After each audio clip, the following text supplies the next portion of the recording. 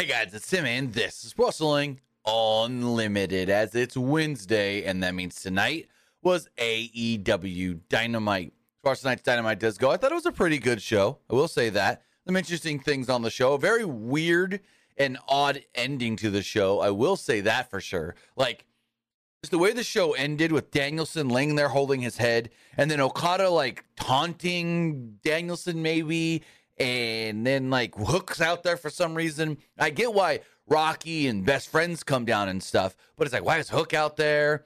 And then they're checking on Danielson, and Claudio's asking for water, and I don't know. I guess they want us to know. I guess they want us to believe that every time Danielson now fights and wrestles and has a match against Okada, he's going to get hurt. I think that is what they want us to believe, maybe. I don't really know what this was and where this is leading to, but yeah.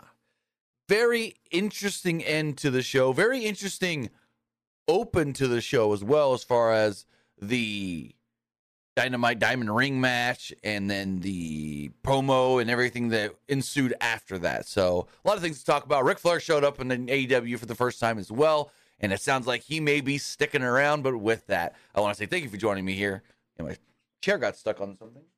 Twitch.tv/PW Unlimited, YouTube.com/Pro Wrestling, Unlimited, and podcast services all around the globe like Stitcher, Spotify, Google Pod, Apple Pod, Anchor, iHeartRadio, and so much more. Remember, if you're watching live on Twitch, you can help us out a couple of different ways. You can either help us out by hitting that donate button down below or by donating Twitch bits in the live chat.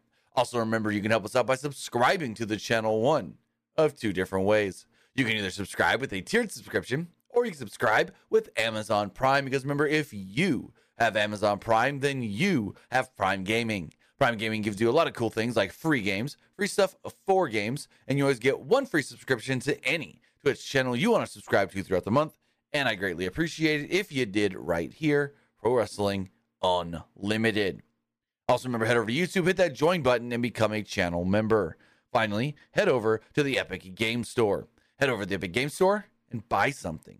Whether you're buying a new game, whether you're buying an old game, and you're claiming a free game or getting bucks for Rocket League, Fortnite, or Fall Guys, use this code right here, PW Unlimited at checkout, and you will be supporting us at no extra cost. Remember, the free games right now are Eternal Threads and The Evil Within. If you haven't played Evil Within, go get it. It's free. Because then next week, Evil Within 2 is going to be free as well. Actually, in like 3 days. 2 days. No. Tomorrow. Today's the last day to get Evil Within 1. Tomorrow, you get Evil Within 2.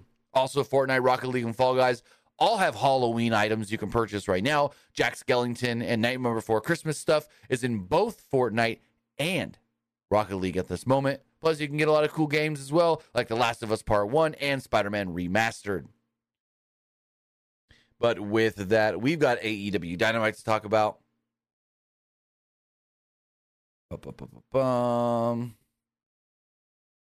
Show opens up with the Dynamite Diamond Ring on the line. Actually, it opened up differently than we normally get. So we didn't even see at first, I don't even think we saw it all, the opening video. I didn't notice it at all. The show just comes on, and Renee is there, and she's backstage with MJF, who's calling Adam Cole.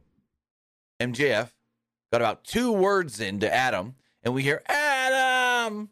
Adam! And it's Roderick Strong, who's being wheeled in by Mike Bennett and Matt Taven. I think this is one of 2 or 3 of the dumbest things AEW is doing right now. AEW is doing some dumb shit right now. Storyline-wise, that doesn't work for me. And I'm saying it doesn't work for me. It may work for somebody else. But I think this is one of the dumber storylines they've ever done. Roderick Strong in a neck brace, but he's wrestled with the neck brace off, and I don't get it. I don't get it at all. Anyways, MJF hangs up the phone. Strong said that despite knowing MJF is behind the devil mask, he wants to help him and is during his 8-man tag with the Bullet Club. MJF shoved Strong in the wheelchair out of the shot and said, tonight, after everything Juice put him through and said about him and all that's been done, he's got the bullet, and the bullet is going to take out Juice tonight in Philly. And he said, I'm not going to miss.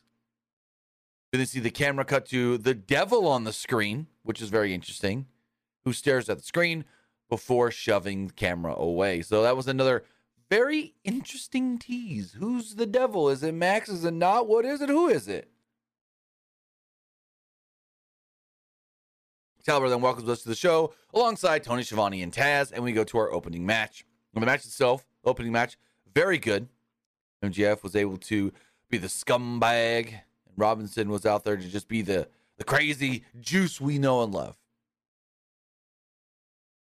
MJF shot a quick double leg and unloaded offense in the corner with the Philly crowd going nuts. They go to the floor, and MJF repeatedly launched Robinson into the barricade and over the timekeeper's table. After spitting water in Robinson's face, he set him up on a chair, broke the count in the ring, and flipped the ref off, and then hit a charging boot, sending Robinson into the front row. A slingshot into the post busted Juice open, and MJF was about to stomp Robinson's face first onto the steps, but the guns distracted him long enough for Robinson to pull MJF into the steps instead, and then hit a DDT on the apron. With Robinson in firm control, Switchblade then came out on the stage and ended up joining commentary and worked as we worked over to a commercial break. After the break, Robinson was being choked by MJF with a scarf. The ref didn't see it. I don't know what the ref was, I guess, yelling at the guns at ringside or whatever. MJF then turned the tables only to be caught by the referee. MJF started firing up corner punches and biting the noggin of Robinson before signaling for a kangaroo kick and connecting. MJF's mouth is covered in blood at this point, which is pretty gross. And the guns tried to trip up MJF, allowing Robinson to hit an axe kick for a 2. Both men then took turns eye-poking each other until Robinson spat in MJF's face, hit a right hand, and a powerbomb for a 2. There was a double stomp to the left arm, connecting for MJF. But Robinson escaped and hit the heat seeker, allowing MJF to hit a dive to take out the guns. Crowd popped big, and then Robinson got a low blow, and the Juice's loose DDT for a near fall. Excuse me. The guns then repeatedly tried to get in the ring, distracting referee Bryce Remsburg, as both MJF and Robinson put their rings on. MJF connected with his. MJF then decked both guns before dropping Robinson with a heat seeker for the victory and winning the match. And they go, and your winner, winning the Dynamite Diamond Ring, Maxwell Jacob Friedman. And I'm like, winning the ring. Technically, he retained the ring. And like, he's a 5-time Dynamite Diamond Ring winner. I'm like, no, he's not. He's a 1-time and he's just defended it 4. The ring is dumb as shit anyways. The ring is stupid. You know what else is stupid? This whole Max Caster, Max Friedman stuff. So, after the match, Bullet Club Gold are beaten down on MJF. But all of a sudden, the Kingdom come out pushing Roderick Strong. They jump in the ring, and they were easily dispatched. White then joined the beatdown, and Robinson was about to hit the home run shot when the Acclaimed and Daddy Ass would run down and make the save. On top of the ramp, White said, despite everything that just happened, he'll pummel his face to the ground, and MJF will breathe with Switchblade. Fulton Gunn then issued a challenge for the ROH tag titles, the Full Gear. MJF said, shut up, ass boys, and accepted the challenge for it to be a handicap match. And I go, well, anybody can just get a shot whenever they want. They don't have to earn it. At least technically Claudio earned his international championship shot. At least on Rampage, we're doing a 4-way to earn a shot at the women's title, which that we'll talk about in a little bit. Doesn't make sense. But it's like anyone can just ask for a title shot in AEW. You don't have to earn it. And I get it. WWE does the same thing. Drew McIntyre technically didn't earn his title shot he's getting against Seth Rollins coming up at Crown Jewel. I like the match itself. Like, I like Juice, or not Juice. I like Jay and Max, but it's like, who earned that? Not Jay White. Same with WWE. I like the fact that we're getting Drew McIntyre versus Seth Rollins, but Drew didn't earn that. Yeah, Drew won a couple big matches and then made the challenge, but it's not like you want a No More Contenders match or anything.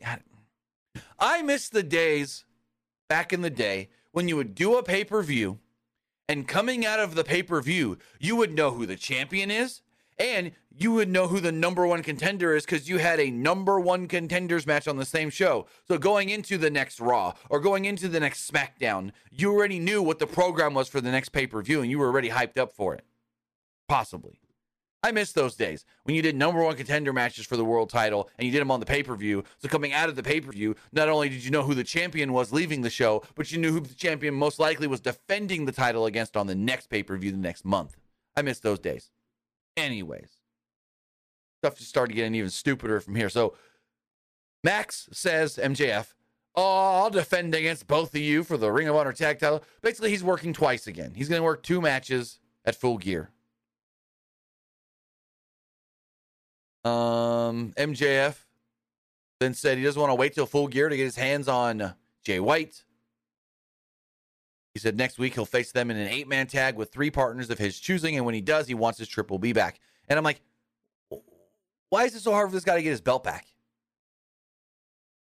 Like, can't Tony Khan, the boss, just go, hey, Jay White, you haven't earned that.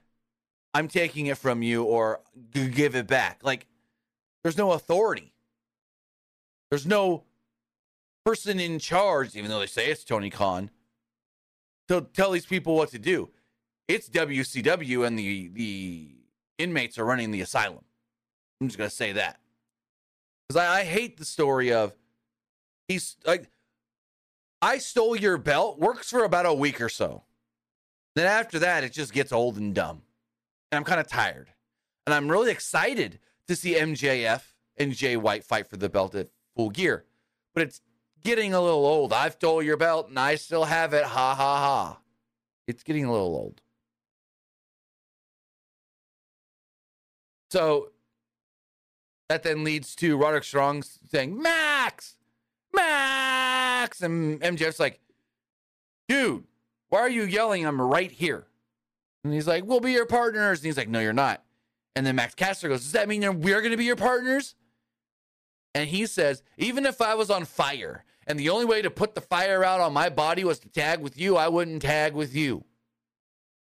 Again, this shit is stupid as F. Why are they doing this? Max Caster has a crush maybe on him. I don't know. And it's not amusing to me at all. Caster then said, well, if you won't team with me, at least before we leave Philly, you would, you know. And Max just leaves. He wouldn't do it. Again, I guess they've known each other for a long time. They both trained basically together and whatnot. But what is the story here? What is the end game? What is the goal? What is the ultimate payoff? They're eventually going to team together. He's eventually going to acknowledge him as a friend. I don't know. Again, it's stupid. Hassan Terrell says, wow, you fixed it. Fixed what? You mean my internet issues? Because I was having internet issues. My computer kept telling me I had no internet, but the internet was on. I can connect on other devices, so I don't know what was going on. But eventually, my computer was like, you're good to go now. Anyways, yeah. I don't like the Roderick Strong stuff because I think that's stupid. And I don't like the Max Caster MJF stuff because I think that's stupid. Again, it could be for other people not stupid. Others may go, oh, no, I love it. I think it's funny. I think it's entertaining. I think it's interesting. Not for everybody, and it's not for me. Not everything is going to work for everyone. Austin Saturday says, A+. Here's my thing. Why is he defended the title this Saturday against Kenny Omega if he doesn't have the belt? So we'll get to that here in just a second because I'm indifferent on this both ways. I like it and don't like it in the same vein. So Max is leaving and out comes Kenny Omega. Kenny Omega has the microphone and says, hey, you're about to beat me and become the longest reigning AEW World Champion. I think I should be able to defend my streak and try to win the title back from you. I have no problem with that. I'm usually the guy that says you didn't earn it, but this is different. It's just like when the New Day got a shot at the Usos because the Usos were about to beat their record of longest reigning tag team champions. You want to defend your record. So getting that opportunity to defend your record, go for it. All for it. That's cool. But to say I want to challenge you for the belt when the motherfucker don't even have the belt, That's where I have the problem. This is dumb. The match itself happening isn't. But the match under these circumstances is. Because it basically tells us Kenny is not winning, and MJF will break that record on Sunday, because if he doesn't if he wins on Saturday, he breaks the record on Sunday. So it's good and bad all at the same goddamn time. I'll just say that. It's good because it plays into everything history-wise. Right now, Kenny Omega is the longest reigning AEW World Champion. If he doesn't beat Max by Saturday for the belt, Max beats the record. Cool. All for it. But how can you challenge a guy for the belt that doesn't even have his freaking belt? How does that make sense? It doesn't. Again, Tony Khan, be a boss, be a man, be an authority figure, whatever you want, and tell Jay White, you didn't earn it. You're going to possibly earn it at the pay-per-view if you beat Max, but I'm taking that title and giving it back to the rightful champion. Like, no. I hate the whole, I stole your title and I've got it for more than a week. Like, if you steal the title and you hold it for a week, and that's fine. Champ can get it back on the next show. But now it's been like almost a month. And didn't he take he took the belt after he was attacked, right? Correct me there. Did he take the belt before the Devil and his people attacked him, or after the Devil and his people attacked him? Jay White, that is. I can't remember that one.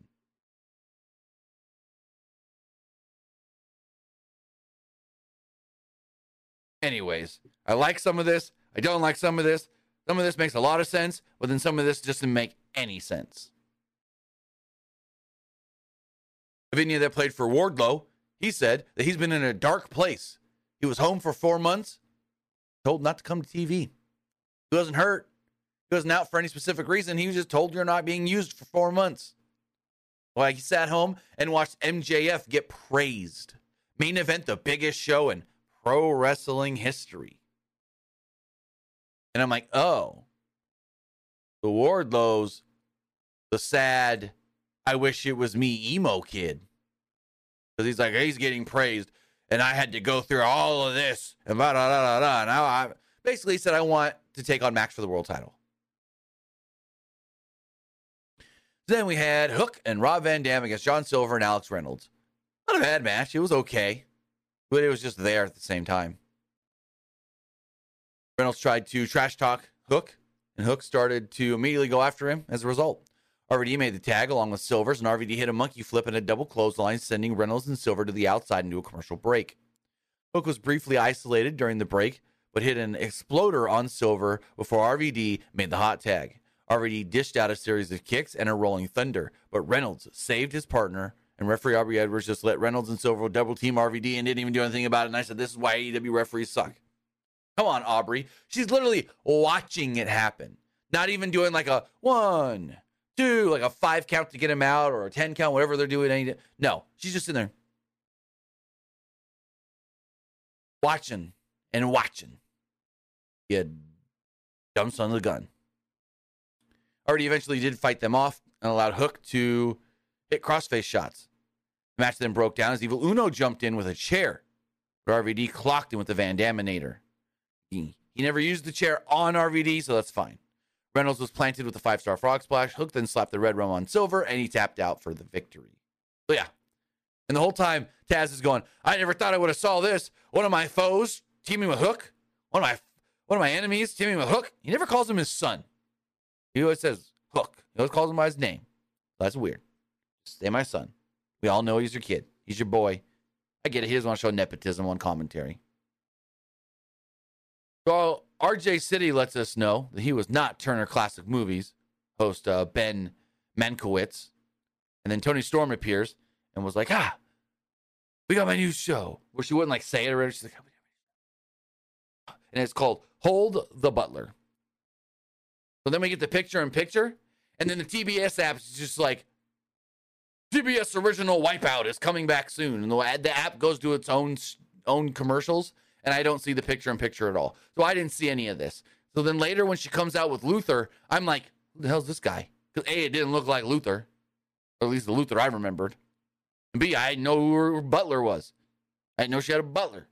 I saw it said hold the butler, and then it cut to a couple of ads for TBS, and then we're in commercial, we'll be right back screen. Well, I didn't see any of this. But apparently earlier, they had told us that Tony will be challenging for the women's title at Full Gear.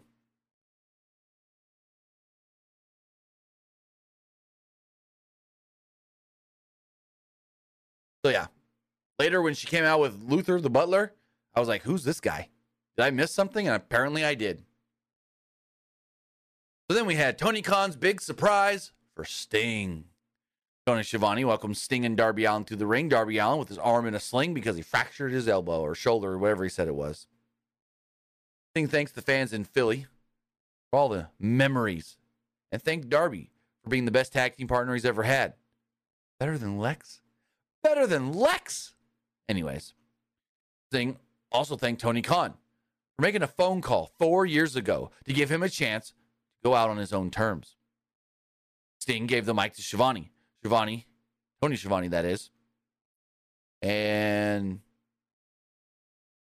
Schiavone said that it was 35 years ago. Sting put pro wrestling on the map on TBS. And Schiavone said that he wanted to introduce the surprise on behalf of Tony Khan. Now would come the Nature Boy, Ric Flair. Ric Flair making his AEW on-screen debut. Massive ovation from the crowd in Philly. Schiavone welcomes Flair to AEW, and Flair said, in life, there are moments that are magical. 35 years ago, Sting and himself made history at the first Clash of Champions against WrestleMania, right here on TBS. Flair put over Sting huge, calling him one of the greatest wrestlers in the business and the nicest guy he's ever known. Flair said, I got an invitation from Tony, Mr. Khan, to be part of this. And if Sting would have me, I'm going to ride the wagon all the way to his retirement. When in March or something like that, whenever it is. I'm like, oh, there's Rick. There's Rick just saying whatever. Sting then accepted and wanted a Flair chop for old time's sake. And that led to Christian coming out. Christian's music hit, and the TNT champion walked out with Luchasaurus and Nick Wayne. Cage said that Tony Khan is a billionaire, but his present was a suit, gold chains, and a black liver. Cage said that Flair is moving pretty well. He doesn't feel like he's watching Weekend at Bernie's at all, which is a great line. Because then the crowd starts chanting, he's not dead. He's not dead. And Christian goes, I know he's not dead. He goes, then that's because there isn't a God. This man should have died 20 years ago. I'm like, okay, yeah, Christian's great. Christian's amazing. And the crowd starts chanting, F you, Christian. F you, Christian. Cage says that Allen still has a sour grapes losing to him in his hometown. Took a shot at the Philadelphia Phillies that he kind of fumbled on and said that they don't know what it's like to be a champion, but he's a champion and this and that. And he doesn't want to wait till Revolution to stop Sting, to end a Sting. Cage issued a challenge to a 6-man tag team match at Full Gear. Said, I see 3 people here. And I guess I see 3 people there, even though Ric Flair is one super kick away from his pacemaker going out. He said, it's going to be us 3 against you. You 2 and partner. Then it got weird, and Sting sneezed. I was like, I'm allergic to jackasses. We accept your challenge. I'm like, was that a real sneeze and he saved it with the whole allergic to jackasses thing? Or was that the planned line? I don't know. So he then says it's not going to be Rick. He's like, it's not going to be Ric Flair. I'm going to just say that. Go to the back of Renee is doing a sit-down interview with Chris Jericho from earlier today. They're doing a medical update following the destruction by Powerhouse Hobbs a few weeks ago. Jericho said he can't remember even being beaten down that badly in his entire career. And what hurts the most is his ego. Jericho asked if it was time to hang it up, potentially, or is it time to get stronger and gain the advantage in revenge? Don Callis has a large family, but Jericho has large friends, some that are even larger than Hobbs. So maybe it's time to make a call. Who's the big friend? Big Show? Paul White? I saw some on Twitter saying, could it be Goldberg? I don't know. I honestly have no clue who this... Oh, Because the first thing I thought of when he was like, I got a friend bigger than him I can call. I'm like, oh, Big Show? You and Jericho back together? I don't know. Let me know in the comments below or the live chat who you think Jericho's big friend is. Paul White? Goldberg? Those two weren't on the best of terms back in the day, so I don't know. I honestly don't know who it's going to be. Then we had the Elite defending the ROH World Six-Man Tag Team titles against the Hardy Boys and Brother Zay. Anybody else kind of think it's dumb? Brother Zay comes down to the ring with the microphone and he tries to be all cool and he's like, let me get a yeah. I'm like, you having a stroke, bud? You having a stroke? Yeah. And then like a quarter of the crowd goes, yeah.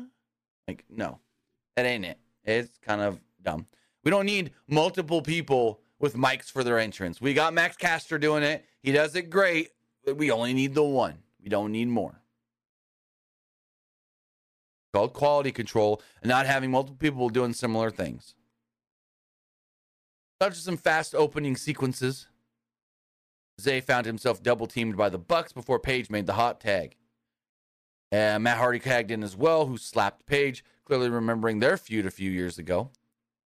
After a scuffle, both sets of mats slugged it out before Jeff blindsided Matt Jackson with a knee that allowed Matt Hardy to hit a side effect. Zay then took out Nick and Page outside the ring as Matt and Zay mocked the Bucks. They posed and stayed in control during a picture-picture break. I did see parts of this break. Parts, not all of it, though. Again, it's still cut to commercial at one point. Or cut to its own ads.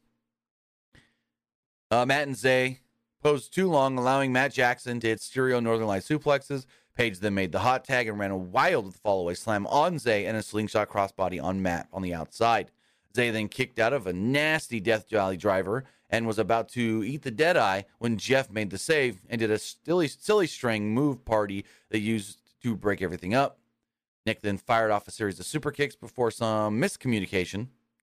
The Bucks allowed the Hardys and Zay to hit one final attempt on taking control, but ultimately it backfired and the Bucks connected with the BTE trigger on Zay to pick up the victory. So there we go. Also, it's getting a little warm in my room. Let me hit my fan real fast.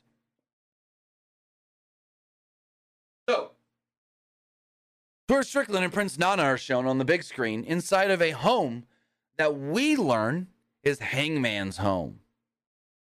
Page then sprints out of the ring. Strickland said they owe him something as they tore up Page's children's painting on the fridge. Nana ate some chocolate berries. They heard a noise before Strickland said, oh, it wasn't just Page who will pay for his actions. And so before when he said this in a different promo, I was like, oh, he's going to attack the Young Bucks. No, he's talking about Page's little baby boy. And I'm like, oh, man, this just got good. Strickland stood over a child's crib and said he's forever indebted to Strickland. And it's his father's fault what's going to happen. Strickland put one of his shirts in the crib as Nana told him they needed to go. This was super intense. And I can only imagine how violent this feud is going to get from here. This is going to be good. I like this. I really, really like this. Yeah, we've seen the whole home invasion thing before. I mean, Bray Wyatt did it to The Miz, and Triple H has shown up at Randy Orton's home, and Stone Cold and Brian Pillman back in the day, but I like this one. I think the first time I've seen the kids involved, but like I said, the Bray Wyatt Miz one, he showed up at in the kids' room and stuff, so. But yeah, I don't know why Nana said, hey, we got to go like something happened. But yeah. Nick gets backstage with Adam Copeland, and all of a sudden up comes Darby and Sting, and they start trying to get him to be their partner. They're like, hey, we want you against Christian and his guys. And Copeland just was like, no. And then Sting was like, sorry to interrupt, but what?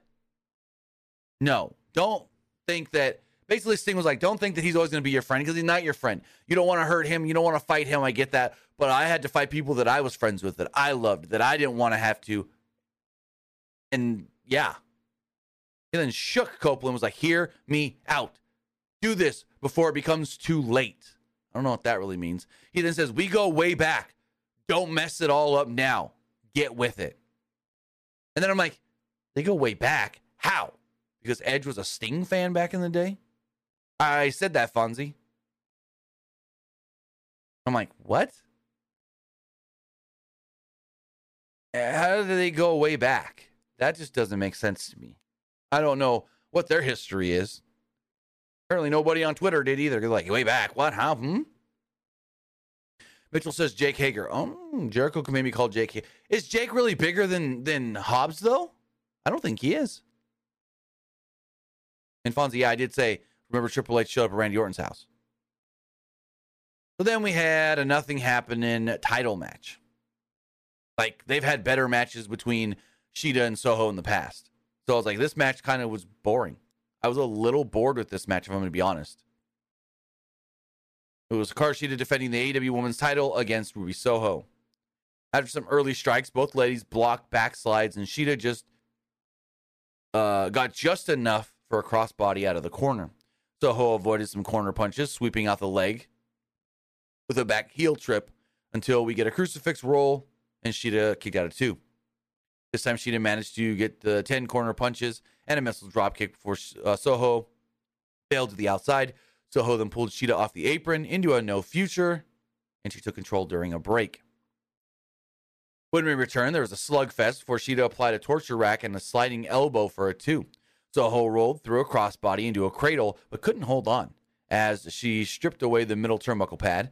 With referee Aubrey Edwards distracted, Soho grabbed a spray paint can, tossed it to Shida, and acted like she was the one sprayed in the face.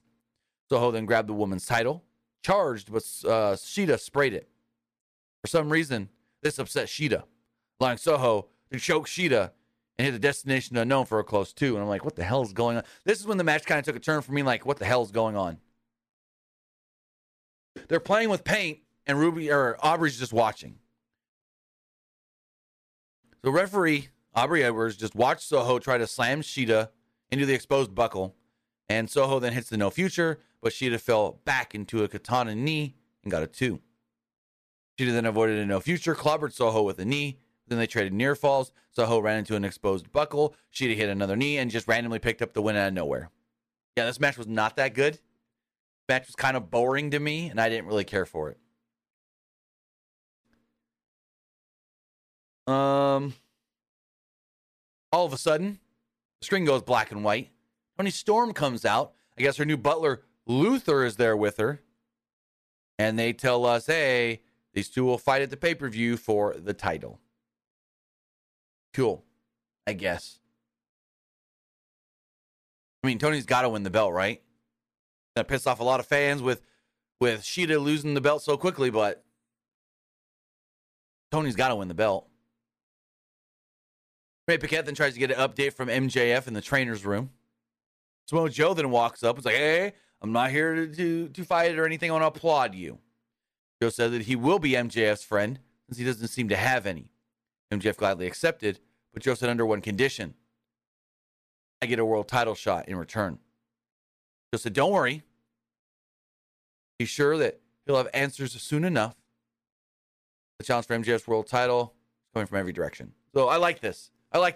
Joe's like, hey, I'll help you get your belt back if I get a shot at the belt. And Max is like, he said yes at first, but then didn't say yes to the conditions. At least I didn't notice if he did. And this then goes into our main event of the night. I really enjoyed this match. I thought all 4 men worked really well together. Then the end was kind of weird. So Danielson zoned in on the left arm of Cassidy early on as the match started. As Cassidy briefly played dead, Danielson tagged in Claudio, who showed his power off and almost mocked Cassidy with the little kicks. Cassidy just stood up and tagged in Okada to a loud ovation as Okada hit a drop toe hold and an elbow to the back of Claudio Castagnoli before sprinting at Danielson, who retreated. There's a forearm and an uppercut exchange with Claudio and Okada, and that led to a body slam by Okada. And Cassidy hit the most nonchalant top rope splash. Castagnoli wasted no time prepping Cassidy for some forearms and hung him up on the top rope, which allowed Danielson to hit a diving knee into a picture break. After being isolated the entire commercial break, Cassidy used his quickness to send Castagnoli to the outside, but the race to make the hot tag took too long, and Castagnoli cut Cassidy off. Castagnoli tried to pull Cassidy up by his neck, but it was countered into a DDT for a double down spot. Finally, Danielson and Okada tagged in, slowly got in the ring, and the crowd starts chanting, "Holy shit." There were some chops and forearms that were dished out by both men. Okada ducked a series of strikes and hit a charging back elbow and a DDT. Danielson got a 2. Okada then signaled for a top rope elbow drop, the move that broke Danielson's arm, but he rolled through and hit a flapjack. Danielson countered a tombstone and stomped the arm, yelling he's going to break Okada's arm, and delivered a series of kicks. Okada ducked the home run shot, but Danielson countered a schoolboy into a label lock. Okada got the roll up for a 2 here, as both men rose to their feet. Danielson missed a Busaku knee, and Okada missed a Rainmaker. A violent back and forth of chops and forearms ensued as both men collided in the center of the ring. Cassidy and Castagnoli then made tags, and Cassidy hit a crossbody off the top for a 2 before dishing out some stiff kicks.